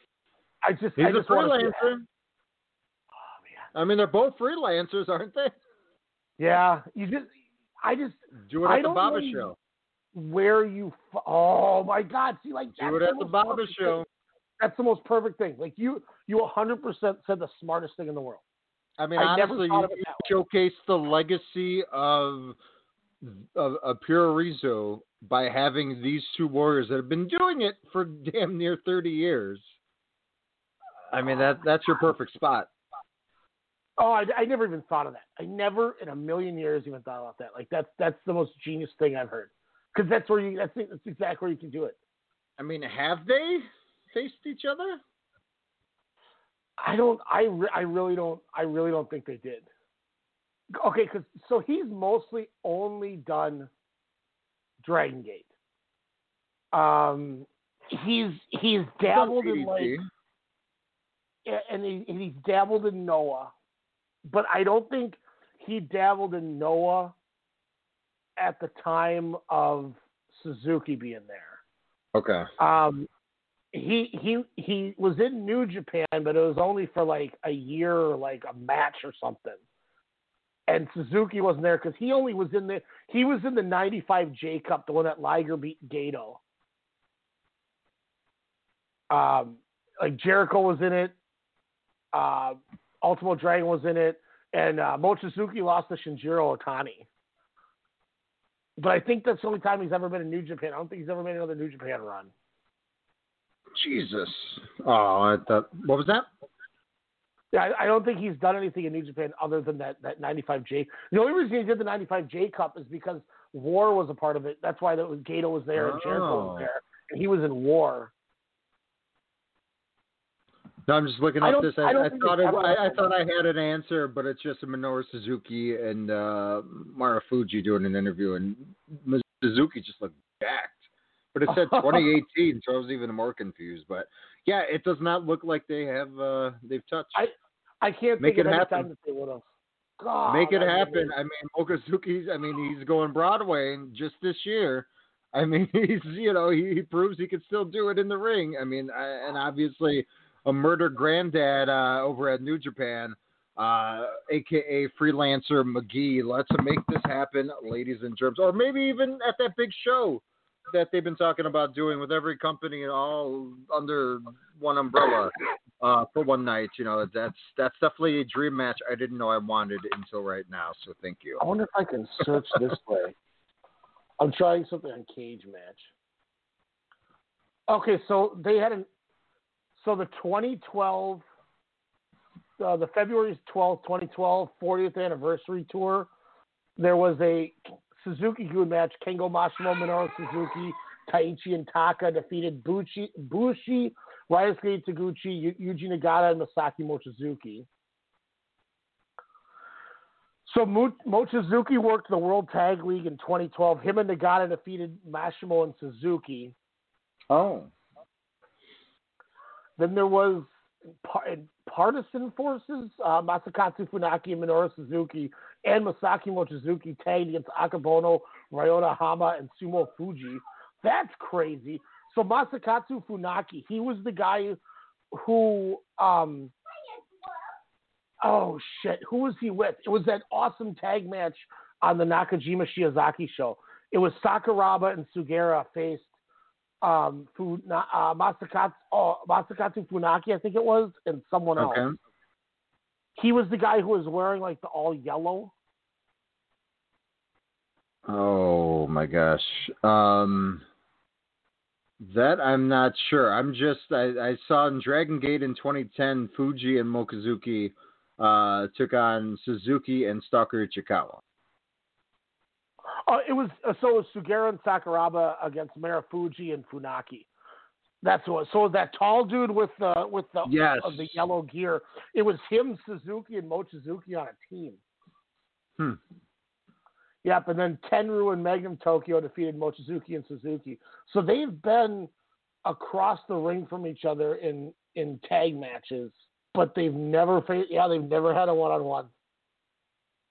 Well, I like how Minoru Suzuki's pro listing goes 1988, 89, 2001. Yeah, because then he went to Pancrase. Yeah. But I'm just like, wow. So, like, the 30-year thing's a crock of shit then, right? Well, it's kind of like Ken Shamrock. Ken Shamrock was an indie wrestler before UFC. Really? That I had no idea. That's why when you watch a lot of the stuff with Ken Shamrock, yeah, that's why when he got in there, you could tell he had been trained because he was, like, if you watch any of his old stuff, like, he was actually bumping. And he ran the ropes correctly. And he understood how to throw a shoot punch coming from fighting and not killing somebody. I just thought that was due to excellent teaching. Like, I wonder if I can find, like, when he got started. Let's see. Wow, that's wild. Speaking of wild, we're going to flip the final two matches here. Let's just say one of them was a total knockout, meaning the Open the Dreamgate Championship. Shun Skywalker, new champion, having his first defense against his class of 2016 mate, as well as, they were tagged together, right? There's a history between Benkei and Shun Skywalker. So, this is a pretty damn prolific matchup. I know we talked right before on the last episode 175, when we were previewing the show. I was afraid of why they were going to put Benkei into this match. I was like, Benkei's looking good again. You want to give him the title, back and not have him lose, going for it right away. And then I was like, well, you can't have Shun Skywalker lose it right after the first defense like he's Eita or Sasha Banks or something. But all in all, I thought this was a pretty damn good matchup. Of course, Benkei, let's start it off. This guy goes through more transformations than I did in high school, it seems like. Dyeing his hair dark again, the match, kind of going back to the old Benkei look there. And as we, kind of discussed all throughout the show so far, Masquerade coming out in a really, really cool entrance, I say chess pieces here, but, they come out in matching outfits there, showing unity and whatnot. So I do, appreciate that there. But, really good back and forth within the two. Of course, Benkei trying to showcase that strength, especially going with that jackhammer there. But Shun Skywalker, even though he's put on some muscle, eating that same tainted meat that Canelo Alvarez did a couple of years ago down in Mexico, definitely showing that versatility still his offensive set with the monkey flips and spinning power bombs and moonsaults and what have you here. But of course, the big spots coming out. And no, I'm not talking about the nice snap bridge German for the 2, which then was the deadlift was countered by Shun Skywalker into that wicked power bomb. But of course, that I believe, what was it, a lariat that eventually knocked out Ben K there. It was that standing lariat, kind of that last sequence there. Ben K, of course, the knees up. What's that? The Ben K spot? Yeah. Where K gets the knees up while Shun was going for the moonsault there. But then as Ben K's bouncing off the rope, Shun Skywalker lands a nasty standing lariat where Ben K just, you could tell, gets hit by the chin, whiplash right as he hits the mat there. Then Shun does a senton knees into a moonsault where, again, Ben K is clearly out. The ref kind of looks down, stops the count, even though Ben K was definitely not kicking out there. Shun goes up yet again, nails another moonsault, which, of course, hit more of the middle to lower torso of Ben K, so he would stayed away from the head area there to pick up that win. A little quicker match, but of course with pending results, where we did find out Ben K did suffer a concussion from that lariat, and I'm sure other spots as well. But a pretty good, kind of a friend versus friend, type of matchup, and I could see why you would do that, coming out of the gate, I should say, for Shun Skywalker, to have that familiarity and put on a good match as these two did. Yeah, it was, I went 4 1/4. This was starting to get to the point where it was going to turn into a really good match. I don't know. Like, a part of me thinks that after the moonsault, when he didn't kick out, he tried to pick him up and go into the SSW for the finish, because I think there's a good chance that they were at the finish, which helps that they didn't. If it would have happened like 10 minutes earlier, I would have just been like, crap. I don't know how to. You can't grade this. Yeah.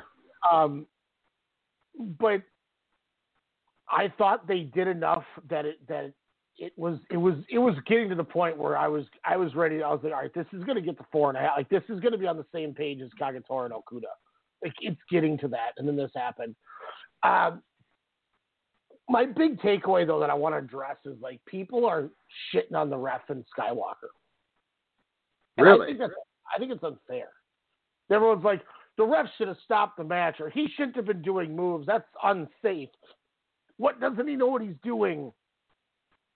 How does this company not train these guys? What do you mean? He literally hits the moonsault to keep kayfabe alive. But again, like I stated, I noticed totally hit that mid to lower section of the body, so his head would not be impacted in any way. It was done smartly.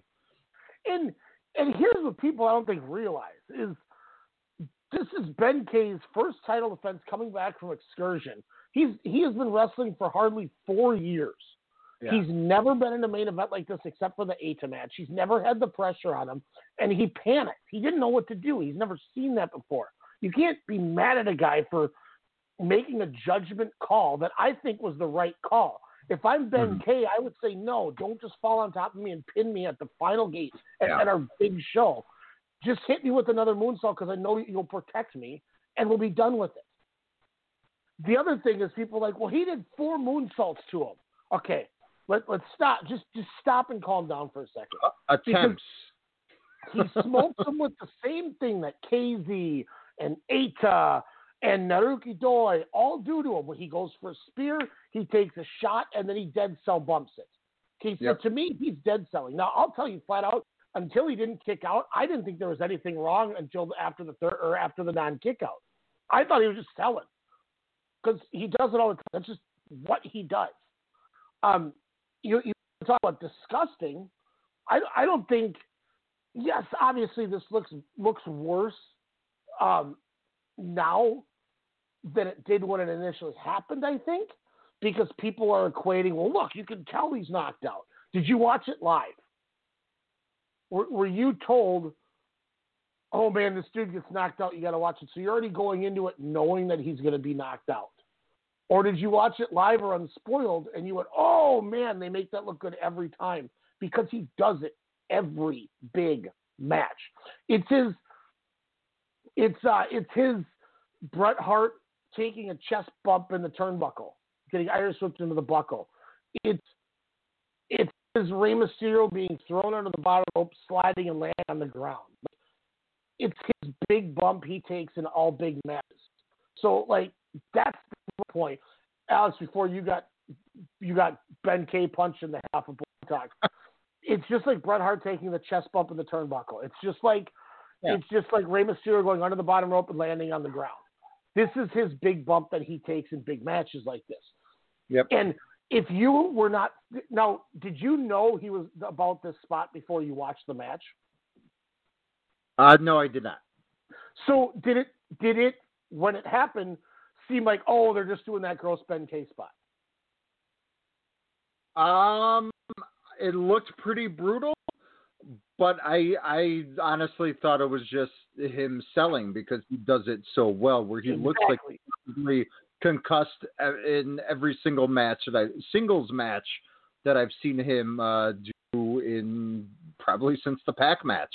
And so where I went with where I was going was everybody that knew that he got knocked out went into that already anticipating it to be brutal. So I think they made it feel more brutal than it even was, because you're like, oh God, he's going to get knocked out. Here it comes. I'm ready for it. Of course now it looks gross. But like, I want that same person to watch him do the spear and eat a Bakhtari slide from the rookie boy and tell me that wasn't worse. Yeah. You know what I mean? So that's true. The minute Skywalker stands up, he doesn't even look at Ben K. He goes straight into the moonsault knees, stands right up and does it again, and goes right to the corner. Yep. Nobody is even acknowledging Ben K because it's just natural.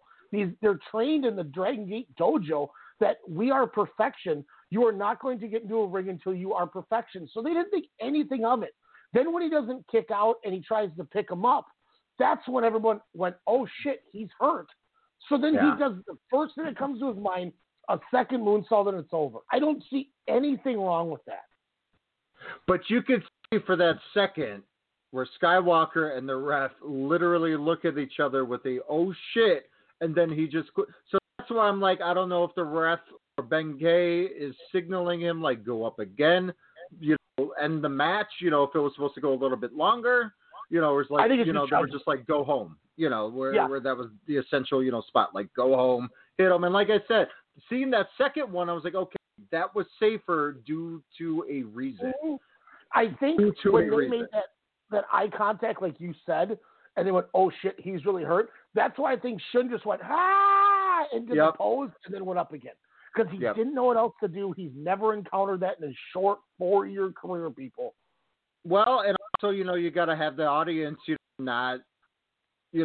have to distract them from like, oh my God, is he hurt? To him, going, moonsault. And it was a quick ass moonsault to his credit, because they wanted to get that match over with. And that team of wrestlers didn't care about factions, and they all got in there so fast to take care of him. Yeah. People don't acknowledge that the minute the 3 count happens, Dragon Dia's on the apron taking the ring rope. Yep. Now, if you want to criticize something, how about we criticize that there was no doctor? Why does Dragon Gate not have any doctors? Because when Yoshino broke his neck, it was the same thing. There was no doctors or trainers. Really? Yeah. So, if you want to, how are you the number 2 company and you don't have a doctor on hand? I don't know. Unless one of those guys is like a certified doctor, and that's why they just don't do it. I don't know. I've never dug into that, but this is the first time I thought about it, because I'm just like people they did everything as perfect as they could. They all just sprung to the ring and started ripping the ring apart to get him out of the ring safely under a rope. Mm-hmm. Yeah.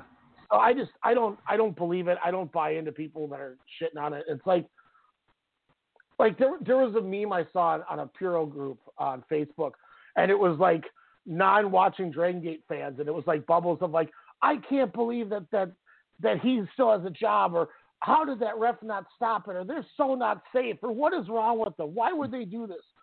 And then it says Dragon Gate fans, and like, oh my God, Masato Yoshino has his ice blue contacts, and Susumu Yokosuka has his razor scooter again, like a callback from when they first started in Toromon.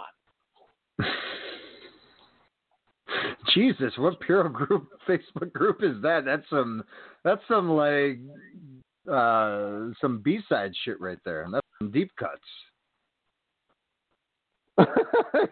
So. Wow. Sorry, I'm answering. I don't know. I'm answering a text. I apologize. I also think, kind of that oh shit look that they had also could have been like, is he selling this? Is this legit? It could have been a multitude of different things there, but I wouldn't give them crap. It was just like the Alex Reynolds thing during that tag match where he's knocked out. Everyone is doing moves off the top rope, or they're just continuing the match, and he's laying there for a minute. Or Kairi Sane, getting hurt in that TLC tag match, and God bless Becky Lynch getting her out of harm's way, but Charlotte beforehand just murdering her and throwing her against the ring post or the side of the ring there. So it's Why does anyone crap on that? Or Jax as a whole. Yeah, but this is them making a quick call to end the match without blowing character, and you're mad. Yeah, I didn't realize it was catching that much heat with 4 white guys. So sorry, 4 white guys on the internet that watch Japanese. 4 white guys and a skinny black guy who's not in my basement right now. Oh, who Killer Kaz? Dempster's like, I can't believe he did 4. I'm like, shut up. You broke your arm and kept wrestling. I don't want to hear that. It's because he doesn't have insurance. I should have took Caesar. Sorry, that's a joke that I realized wasn't going to get over because it didn't. We were playing bags during one of the first games of the season this year, and I was Isaiah and Jordan and Caesar were over, and I thought I was on Caesar's team because we were lined up next to each other because I hadn't played before. And Jordan's like, no, it's Isaiah and Caesar together because they're lined up across from each other. It's me and you. But you've never played bags before 2020? I mean, I had it like Klecker's house, but it was just us drinking, so I didn't know rules. Shit, Klecker. And so Caesar nails 6 in a row, and I'm like, should have took Caesar. And Jordan was mad for the rest of the day. To the point, he made a game-winning play, and we won in the 3rd game. He's like, told you should have took. He was so mad that I was like, oh, totally. But I'm glad you went to this first because this to me kind of was the main event. Oh yeah. This was one of only a couple matches that at the end of this match I said, if anybody doesn't go 5 stars, they're crazy. And I don't mean that as crazy. If people didn't like the match as much as me, totally fine. Because there's matches that I don't like that people like. But this was a no-brainer. This is in my top 5, no matter what. I don't know what it's going to kick out, but this was arguably the greatest. This is over the Bucks and Paige and Omega in your book, though, right? I don't know. So here's where I'm struggling. Before we get into this match is. Okada Naito, Shiozaki Sugera, Shiozaki and Nakajima, the Page, Omega Young Bucks, Walter and Dragunov, Fujita and Shiozaki. That match was it's not going to make my list, but damn, that match was the more I look back about it, I love it. I love it because I wanted to hate it. And the more I've always thought about it, to this day, and that match was in March or April, but to this day, that's the Shiozaki match I always think about. Mm-hmm. It's the most memorable and recognizable match of the no fan era. I don't know, man. That hardcore match, DDT, Yoshihiko, and Joker Kazma. Yeah, that was really good. And I mean, obviously, phenomenal. Masato Tanaka and Tetsuya Endo. Yes, yeah. Well, didn't they have fans there? No, that was no one at Peter Pan. So they had 2 nights of no people at Peter. Wow, that's wild. But then, I keep thinking about it. I'm like, but man, I'm never gonna forget that. 20 years from now, I'm gonna remember Fujita Suzuki because of staring for half an hour And then they beat the shit out of each other for 25 minutes. They brawled around Korakuen, which no one's done like that before. And then Fujita, who always spits water all over him, tries to do it with sanitizer. and he just goes, ah! And like almost barfs. But then he does it again anyway because he doesn't care. But what's crazy, he pulled a Bob Jamma, R.I.P. What's crazy is shout out to Jordan Silk, getting married, having babies. TJ Maxx. But my thing is, with that match, it's everything you just said. We've talked about it for forever, and we'll continue to talk about it forever. But what always stands out to me is the what ifs of that match. What if there was a crowd? What if they would eat every second of that stare down for 30 minutes? What if the crowd went nuts after the very first strike? There's just so many different aspects of what a crowd played into that to possibly make that a 5-star match and resurrect, Fujita's career, which would be insane. If they would have had fans, that would have been over. Because totally, it's crazy. Because they're more disciplined fans. Oh my gosh, and the anticipation. Like, what's going to happen when they finally do? Like people would have like sweaty palms, like while that was going on. Like, oh my God, what's going to happen here? Like, so I mean, there's that. And let's not forget about Kento Miyahara's matches with Zeus and Suwama. Yeah, but that's very true. I look at this 10-man, and I've never seen a better like multi-man like this. Like, I'm not talking tag team. Like, this to me is on par. This was the best War Games match I've seen in a long time. Yeah, I think ever. I think this is ever. Like, I think this is on par with that Dragon Gate 6-man that I wanted you to watch as arguably the best 6 to 10 person tag I've ever seen in my entire life. And the reason it was so special to me is for the simple fact of, we started covering Dragon Gate when I got you into Dangerous Gate in May of 2019. That's when you went, holy crap, I need to ingest more of this. Mm-hmm. And then we got the Kobe world, and you had already started getting invested into RED and Ben K and Pac and things like that. Mm-hmm. And then we took the journey through the entire second half of 2019, which is why Dragon Gate got my company's year. I don't remember what got yours, but and then we get to obviously MLW. you were up there with Adam Thornhart or whatever. I don't know. I can't remember his name. I'm sorry. But Bruce Mitchell starts.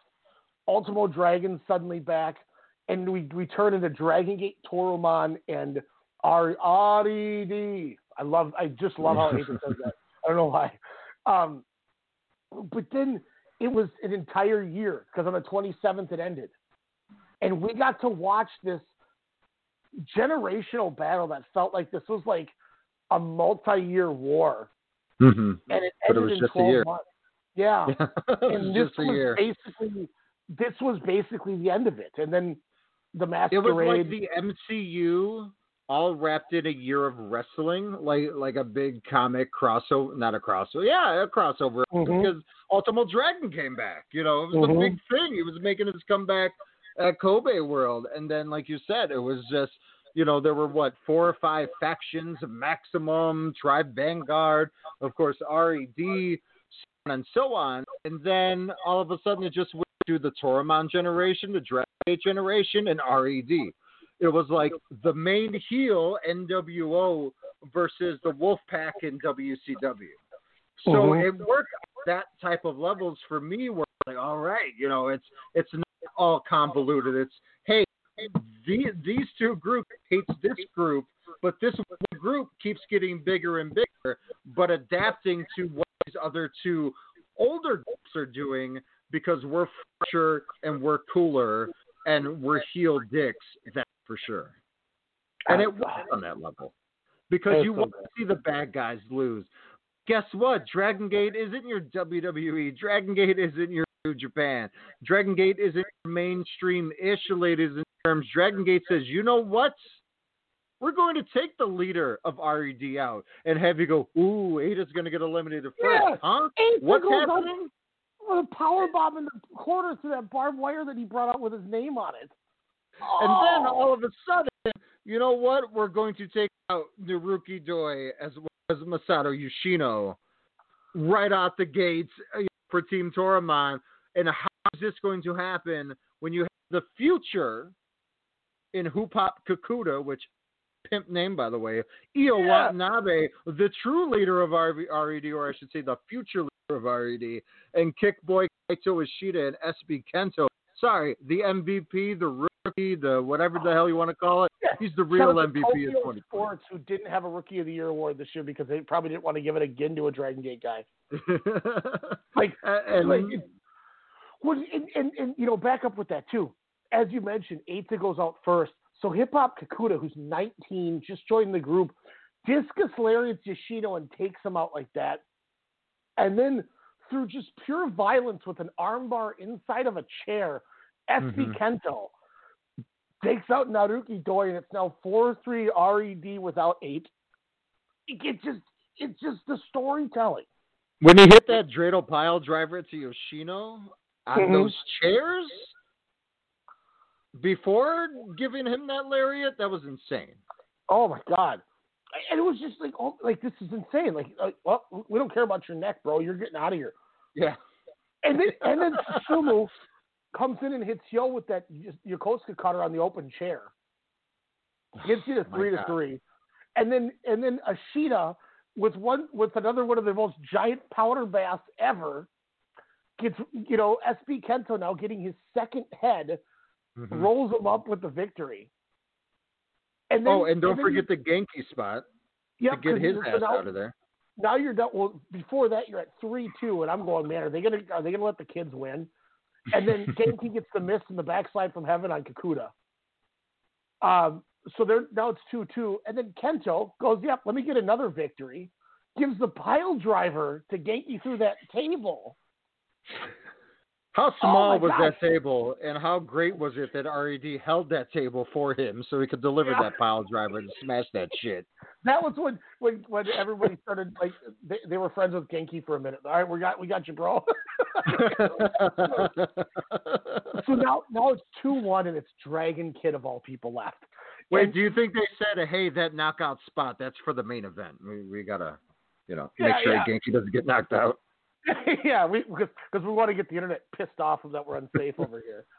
And now at this point, it's 2-1, and they start just picking like vultures at Dragon Kid's match. Wonderful. And now that clap crowd is in moaning agony, screaming.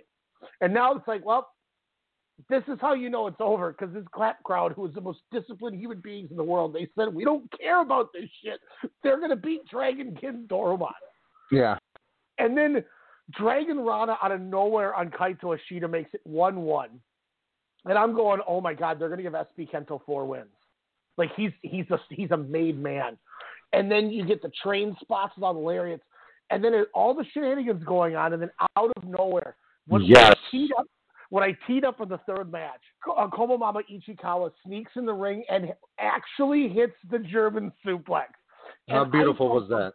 The building was going to explode. That was the biggest pop I've heard that anyone's heard, I think, in the COVID era for Japan. And Dragon Kid gets the pin, and he has him beat, no kick out, but then Eita grabs the arm. Yep.